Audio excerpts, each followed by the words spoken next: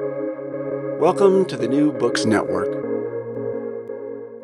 Hello, everybody, and welcome back to New Books in Jewish Studies, a podcast channel on the New Books Network. I'm Matthew Miller, the host of the channel. Today we'll be talking to Gorf and Yael Nathan about their new book, Esther, the graphic novel, published by Koren in 2023. Esther, the graphic novel, contains the complete unabridged Hebrew text of Megillat Esther, the Book of Esther, and is suitable for use on Purim and for year-round study and enjoyment. Recommended for adults and older youth, the creative team of writer-producer Jordan B. Gorfinkel, Gorf, and Israeli illustrator Yael Nathan fully immerses you in the vivid world of Shushan, royal court of ancient Persia. Yael and Gorf, welcome to the show. Thank you. Thank you. I wonder if you can begin the interview by telling us a bit about yourself. We can start with you, Gorf. Actually, I'm going to turn it over to Yael first. Sure, sounds good. Okay, putting me on the spot. Because that's how I roll. Yeah. That's how I roll my Purim. I am an illustrator. I live and work in Israel, although most of the work that I do is in English for the international market. I studied animation in Bezalel Art Academy and spent about 15 years in high tech, doing mostly user interface stuff. Then I did a few comics with the writer Ehud Lavsky, which went very viral online, and I just decided that comics is what I'm going to do from now on. And I've been doing exclusively comics for the past 6 or 7 years. I've worked with the IDW on Star Wars comics and released a few graphic novels of my own with writer Ehud Lavsky and that I wrote myself. And now I've worked with Gorf on several little projects and potential projects, and Esther is the big one that we finished last year, and it was a treat. I guess that means it's my turn now. Hello, everybody. I'm Jordan B. Gorfinkel, Gorf, which is frog backwards. Gorf, frog, Gorf. Now you won't forget me. And my life is summarized as born, bar mitzvah, Batman, Bitachon, and beyond. And if you want to learn more about me, you can go to gorfy.com, GORFY.com. Over to you, Matthew. Beautiful, nice and short, love it. So I want to get to the book and speak about the book itself. I think it'd be helpful to put it in a certain context, understand how it came together. There's a lot of different components, different people working on it. I wonder, we'll start with you again, Yael. From a project perspective, how did the different pieces come together? How did the different components come together? There was you, Gorf, there's you, Yael, there's also the translator of the actual book. How did these different components come and become this beautiful work? Well, the project wasn't very different from usual work practices in the comics industry, whereas I got a comic script and I worked together with Gorf with that comic script to create layouts and then ink and then color. And from that perspective, it was similar to other projects. But the timeline was very, very short, and Gorf was sort of writing as I was doing the work, the illustrative work. So there was a lot of back and forth, and some changes that were happening as we were finding things out about Shushan and the history. And Gorf also was consulting experts in the field, and there was some debate about how the palace looked and what things were. So there was a bit of back and forth and some adjustments that we had to do in real time while we were creating it. But other than that, the work was, I got a script, I read what was in it, I did the layouts, we discussed them, and continued. I would say that Yael is being extremely modest, which is her way. She was a true partner and collaborator, and we worked as a creative team together to figure out how to bring the city of Shushan and the classic story of Megillat Esther to life by taking the translation and turning it into dialogue and captions in true graphic novel format, and creating dynamic layouts which is really all of Yael's talent. You can't direct that. Either a person's got it or they don't got it. Boy, Yael's got it. And putting it together into a package that we think is going to be wonderful for families, people of all ages, to be able to immerse themselves in this tradition, in the story and tradition, so that they, as Yael said, they can feel the history and the legacy come back to life as if it were happening right now. And there's no better print format and digital format than graphic novels, the sequential storytelling format of graphic novels, to be able to do that. And maybe we can dig in a little bit to what Yael was saying before about some of the debates around how to depict the Palace of Shushan. We can focus on that, or we can potentially go beyond that and expand. One of the things that the book tries to do is present the story of the Tanakh, of the Jewish Bible, and then incorporate or have components of potentially Midrash, potentially archaeology, history. There's a lot of different ways that one can depict things. How did you go about, so whether it's with the Shushan depiction itself or other aspects, how did you choose how you would depict a character, a place, a story, and do it in a way which made sense? I'll start with the practical considerations, and then Yael can talk about the creative considerations. The practical considerations are very simple. In Judaism, we have quite a few armchair scholars. And that's wonderful because we are a bottom-up religion. We're not a top-down religion. We don't have a pope, so to speak. Everybody has the potential to be a scholar, to be a rabbi, as we say in the Passover Haggadah. And I know that well because my prior project was the Passover Haggadah graphic novel. So I'm intimately familiar with that idea, and we welcome that. But it means that we have lots of people looking over our shoulder who are filled with all kinds of knowledge and skill, who are ready and armed to throw tomatoes at us if we get it wrong. So I wanted to ensure that we were making choices out of knowledge rather than mistakes out of ignorance. And even on the tight schedule that Yael referred to before, we had incredible scholars from Koren Publishers, Yerushalayim, Jerusalem, and also Bar Ilan University, and Adele Berlin, who created the translation for the JPS edition, the Jewish Publication Society edition of the Megillah, and of course, books and the internet and resources, as much as we could imbibe in that period. So we synthesized as much of the background as we could in all these different disciplines, Matthew, the ones that you listed and more. And then that ended up in both the script and in a file for photo reference. And then that got passed over to Yael, who can now talk to us about how she adapted from that. Yeah, so there was a wealth of historical knowledge and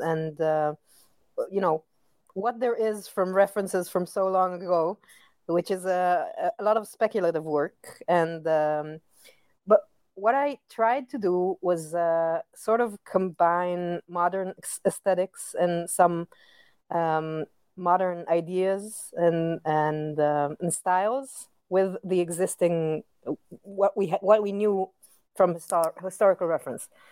Let's say the characters are a little European comics inspired, maybe a little Disney-ish, because I want them all to be relatable and very unique. I didn't want people to debate which character they're looking at, and also we wanted a wealth of skin colors and skin tones.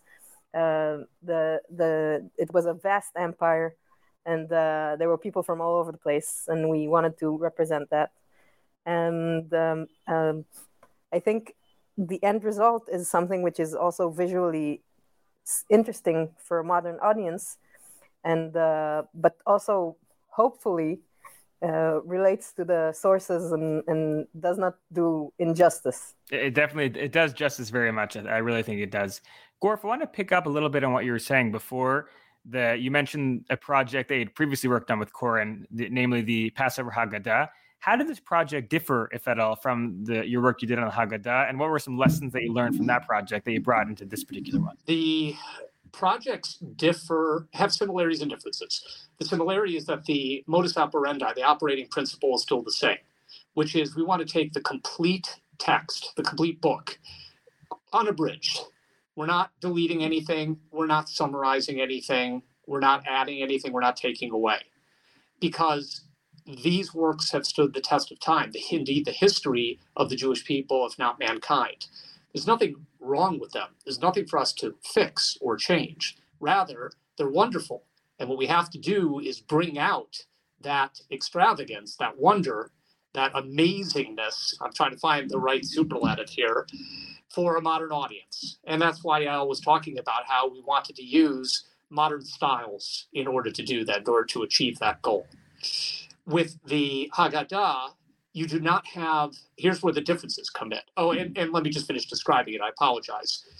You have the original Hebrew on one side, and then on the facing page, you have the English translation, or in the case of the Ivrit edition, you have a Hebrew translation of the English translation on the facing page. So this is kosher to bring to your, or I should say kasher, to bring to your Megillah reading, because you're supposed to, the mitzvah, the commandment is to listen to the Megillah, but the tradition is to be able to follow along in the language to which you're accustomed. And of course, the language to which I'm accustomed is the language of sequential storytelling, of comics and graphic novels. Those MOs were the same for the Haggadah and for the Esther. The difference is that with the Haggadah, you have a compendium of Jewish knowledge. There is no story. We presume that Passover is the story of the Exodus. That's a part of it, but it's not even much of it. Instead, the Haggadah is like a Wikipedia page, if you will, of all of Jewish knowledge, summarized in a nice package and adorned by a sumptuous meal and, of course, rituals. So with that, I had to enforce a narrative to tie all of the disparate strands and time periods together. With this one, it was completely the opposite. You have a very straightforward narrative. There's a beginning, a middle, and about 15 endings. And the biggest challenge here was just making the ending and ending and ending and ending from about Perek Zayin to Perek Yud interesting and compelling as the rest, which I think we pulled off. It took some creativity. But by and large, all of what we needed to tell a story was there. We just had to bring it to life in the way that we know how. I wanted to zoom in on something that you mentioned about the Passover Haggadah, and I think in many ways probably apply to the Megillah as well. Trying to keep it kosher, keep it kasher, make sure that it's something which is appropriate for a ritual context. How did you do that? Were there any issues? Were there any things that you thought were good to present in the story? Maybe Yael, that you had drawn that needed to go back to the drawing board because people thought it didn't quite work, it wasn't kosher enough, it didn't fit with Koren's Orthodox standards. Were there any examples of that, or not really? I'll let Yael talk about that. Sure. I was just, I was trying to keep things, keep it in mind that the audience is everybody. Yeah. Meaning that it's kids and it's the Orthodox, and I wanted to show a variety of people, but keep it in a way that, is as modest and as appropriate for a wide audience as possible. Also, keeping within my style and something that I'm happy with. So I didn't really think that I was making a lot of compromises, keeping that style and doing the work intended for that audience. Yes, we wanted to make it child-friendly, but not childish. We know that Purim is a holiday that is beloved by children because it's got all of the shtick. You have Haman and shaking the Grager, and you have the food and the candy and the parties. And when you combine that with a book that has pictures in it, the presumption is that this is a kid's book. It is anything but. Graphic novels are sophisticated. They're capable of having embedded within them multiple layers of story and meaning. That makes this book wonderful for people to engage with repeatedly. This year, you may be younger, and you're going to read it to get the surface meaning. Next year, or in the years to come, you may be a teen and then an adult, and you're going to begin to see all of the depths that we built into it. Some of the perushim, some of the explanations and explications, some of the Agadah, We have things from the Gemara, from the Talmud. We have interpretations from later day interpreters or commentators from later day commentators, such as the Malbim, one of my favorites, 18th, 19th century, somewhere around there, and contemporary thinkers. When you combine all this together, you get a product that is really quite remarkable at being for everybody, while also being appropriate for those who may have more strict views on how they want to engage with the material. I'd like to zoom in on that a little bit about the different age groups and ages of people who are reading the book. There's things in the book which are of a more mature subject matter, such as things which are of a more sexual nature. Towards the end of the book, we can see violence. How are these things captured, considering that you're trying to present a book which is for different age groups? I think we tried to stay away from gore and try to make things as implied as possible for everything that's has to do with violence, definitely. Gorf was very wise with directing the panels. To be very subtle and nuanced and sort of imply that the sexual context, which he did when Gorf writes a script, he explains a lot about the actual meanings behind the things, and I learned a lot. I don't come from a a religious background, so I didn't know all of the interpretations, so it was really enlightening to read his script. And so everything that he wrote, he told me exactly what's implied, and I sort of tried to draw it in a way that isn't too explicit. Yes, we have a phrase in Hebrew, hamevin yavin. Those who are in the know will know. But if you don't know, you don't have to know. So you're able to understand the story, pashut pshat, the simple basic meaning, just from what you've got. And if you're looking for more, you can certainly read into it. Right. We've spoken about the fact that this book is from Koren. It can be used within a Jewish ritual context. But of course, anyone can read this book. It's got an English translation. What were the thoughts, if any, about presenting this book to a broader audience, to an audience which is not necessarily Jewish? Can they learn from it? What can they learn from it? What can anyone take out of the book beyond just a Jewish context? That's really a Koren question. They're the ones who are doing a marvelous job. Get the pun there? See what I did there? It's a graphic novel.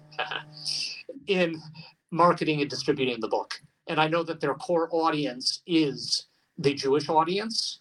And for thoughts on going further than that, you'd really have to ask them. Yeah. I will say that that also because Gorf did such an amazing work with relaying the meanings, I think, and one of the things that I like to do in my comic work is to try and convey as much of the character's inner world and of the action that's going on without text. So hopefully, when somebody looks at the panels, even if he doesn't know the story, even if he doesn't come from a religious background, he can get added values and the broader sense of the story. So I think you definitely don't need to be religious to enjoy this. You also don't have to be a native English speaker. This past weekend, I had the marvelous experience of being with a group of students who are Panamanian, and they speak English, but they consume their reading material primarily in their native language from Latin America. But English is not their first language. The point being that they were enjoying the book quite a bit because the storytelling by El Natan was so clear that they could follow it even without necessarily reading any of the captions and dialogue.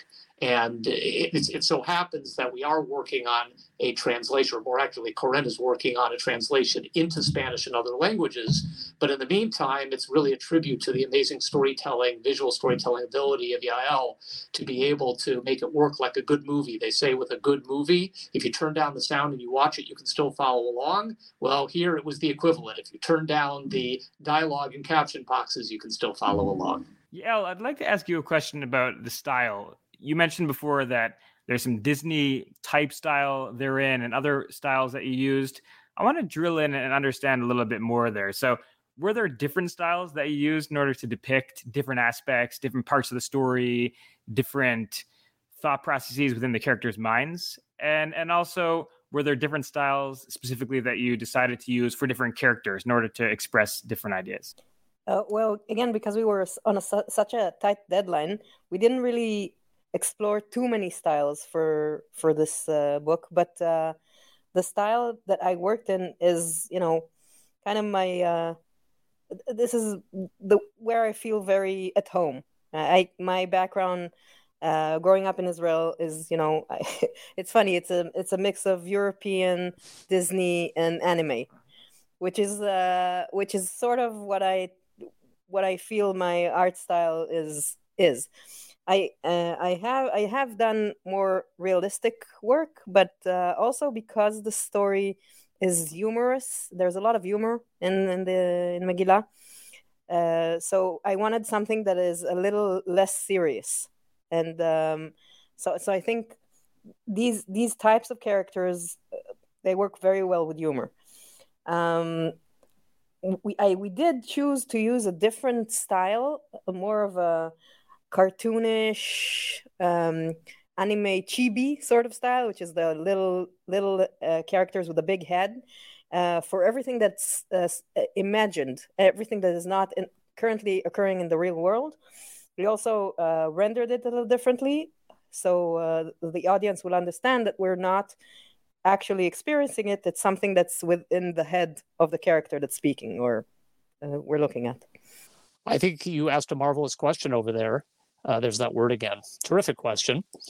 Because indeed, we did try to use at least one alternate art style to depict the inner thoughts of people. There are some times when characters are conjecturing about what's going to happen or what could happen. For example, the famous scene when Esther is being asked to approach the king to beg for salvation for the Jewish people. And she says, well, if I go to the king unannounced, then, and he doesn't point his scepter at me, then it's over. It's curtains for me.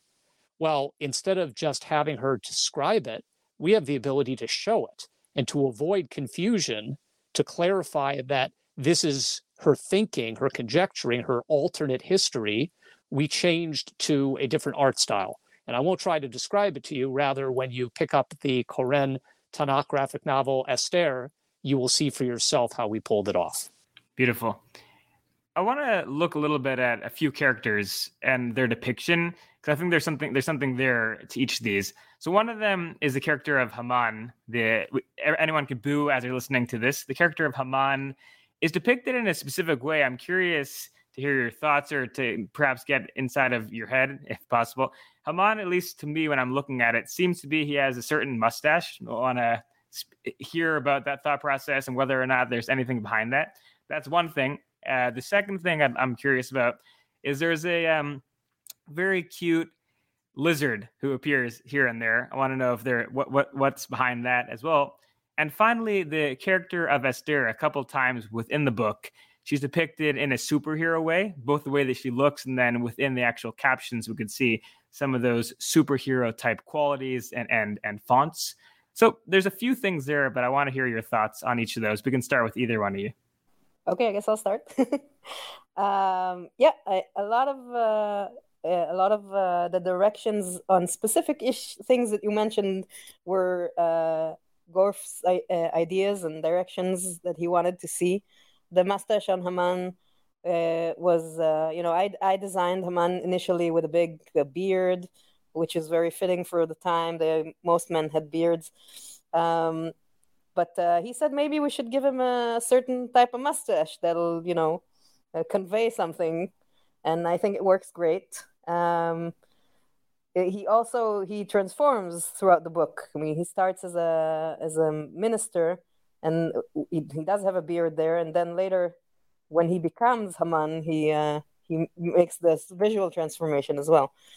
In terms of Esther, also it's all Gorf's great storytelling. He knew what he wanted to convey. He knew the best way to get it, which is visual shorthand, superheroine, because that's what she was. That this is how we're gonna describe her, and it's very, very a great way to it's a shorthand to say this is what you're looking at. I think Gorf can explain the lizard. It's also a great little storytelling device. I give you a lot of credit, other Matthew Miller. By the way, the reason I call him other Matthew Miller is because the president of Koren is Matthew Miller. Oh. And when Matthew first contacted me, you can't imagine how confused I was. So I reached out to Koren and said, does he have a clone? Who is this guy? And they said, yeah, we get confused also, but he's legit. He's every bit a kasher Matthew Miller as the other Matthew Miller. So we love our MMs, our okay. M&Ms. Anyway, the lizard. There is a convention in storytelling where you need to establish your setting. And the way you do that is by usually showing an exterior. So if a scene is taking place in a certain part of the palace, you will show that portion of the palace from the outside, and you'll show it at the right time of day and the right weather and all of that. And from there, you cut to your interior scene and you show the drama, or you dramatize the action that happens within that setting. Showing the palace exterior over and over and over again was going to be a little bit dull. And moreover, we wanted to show the passage of time, because it's a very little, not little known, but little spread around fact that this story does not take place in a day, a week, or even a month. Between the time that Esther is anointed queen and the time when she effectively rescues the Jewish people from genocide, years have passed. So we want to at least show some allusion to time passing. So we killed two birds, or rather ate one lizard with one stone. And when you look at the book, you can see how we got creative in this way. The lizard was a great way to achieve this. And I'm trying very hard not to give spoiler alerts. I want you to experience it in the book and have fun with it firsthand. So that was number 3. With regard to Haman, as Yael said, he really has 3 stages. He's first a minister named Memuchan, according to some interpretations. They say that Memuchan was Haman. Then he's Haman, and then he's dead. Spoiler alert. However, his spirit lives on. His evil spirit lives on, as we can all attest to every time the month of Adar rolls around and we celebrate Purim. I wanted to be able to give people the possibility of seeing the evolution of this minister into Haman if they choose this interpretation, or plausible deniability. Therefore, if you want to see the bearded minister as Haman, you can. If you prefer to not see it that way, then you don't have to. But it's there for those who ascribe to the Hamevin Yavin. And as for the certain kind of mustache, when you get to the end of the book, and the book begins to reflect on what the true meaning of this, of Haman's actions would have been had he succeeded, you'll see why we chose this particular depiction. And the book is meant to be fun and entertaining and lighthearted and playful in all the ways that you would expect from a Megillat Esther. But I really felt that to be responsible to history, we needed to bring out the inner meaning of what this story is trying to teach us and show us as a cautionary tale. And therefore, that is not only reflected in the plot, but it's also reflected in the character development of Haman. And in terms of Esther being a superhero, like Yael said, she is the OG Wonder Woman. I go around the country giving talks, indeed the world, not just the country. I was in Israel and South Africa this summer, and I'm on book tour right now. And when I give presentations, I literally show how Esther is the OG Wonder Woman. And the reason why is she's the very template for the superheroes that we know and love. Think about it. She's an orphan. She grows up needing to hide who she really is until comes the moment when she has to decide, do I step up and become the savior of my people, or do I pass the buck onto somebody else and face the consequences? This is the very root story of most, if not every superhero, and indeed for every one of us. So it's inspirational both as a larger-than-life graphic novel and also a very down-to-earth cautionary fairy tale. I really appreciate that. That's really interesting. Were there any particular scenes or moments from the Book of Esther that were especially challenging or rewarding to illustrate? None of them for me. I didn't draw anything. There were a lot.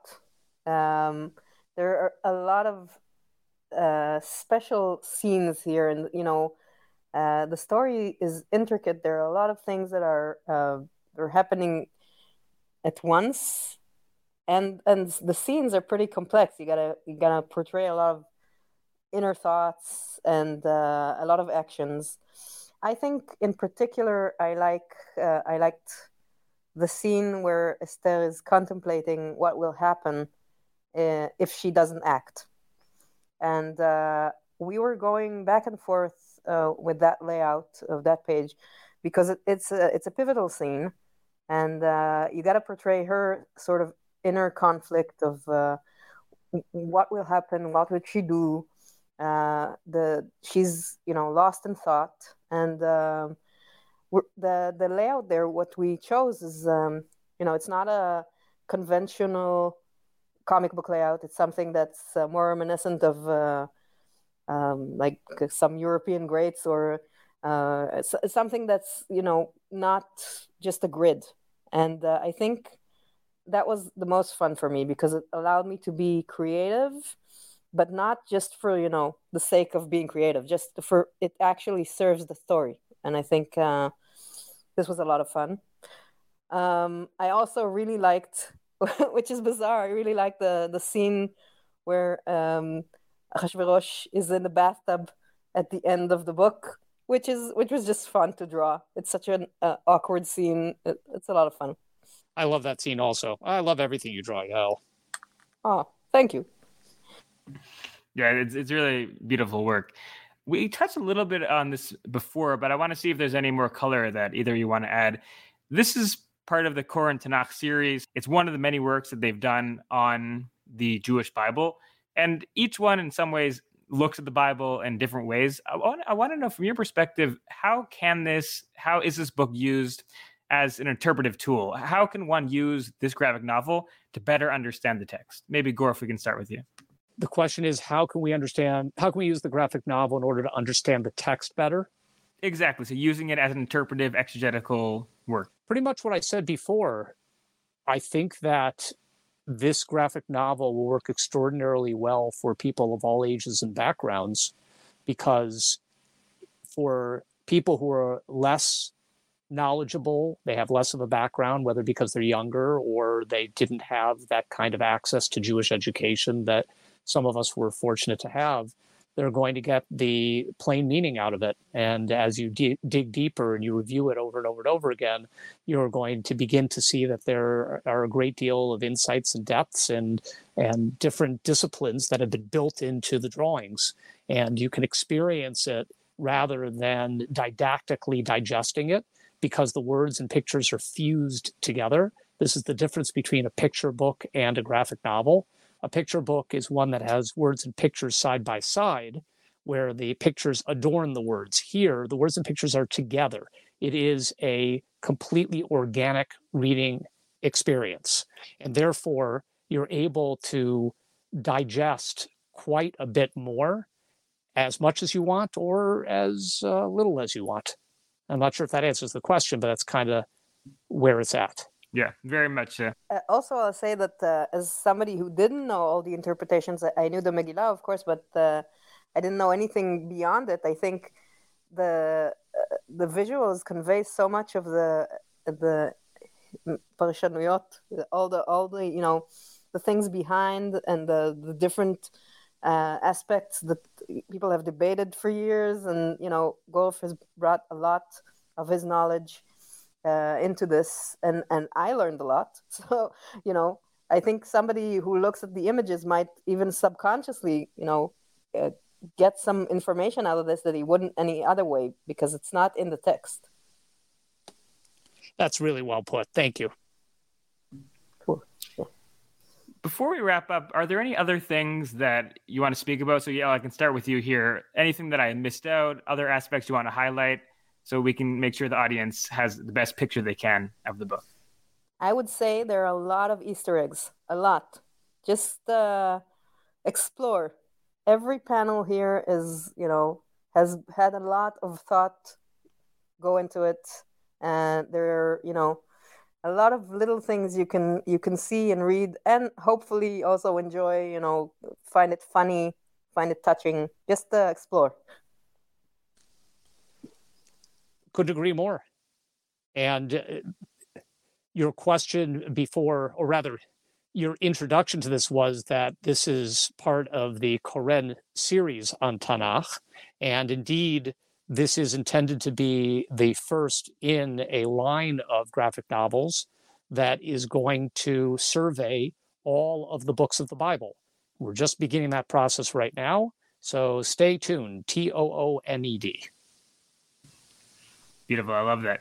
So I've taken up a lot of your time. I'd like to ask the closing New Books Network question. What are you working on next? Gorf, we can start with you.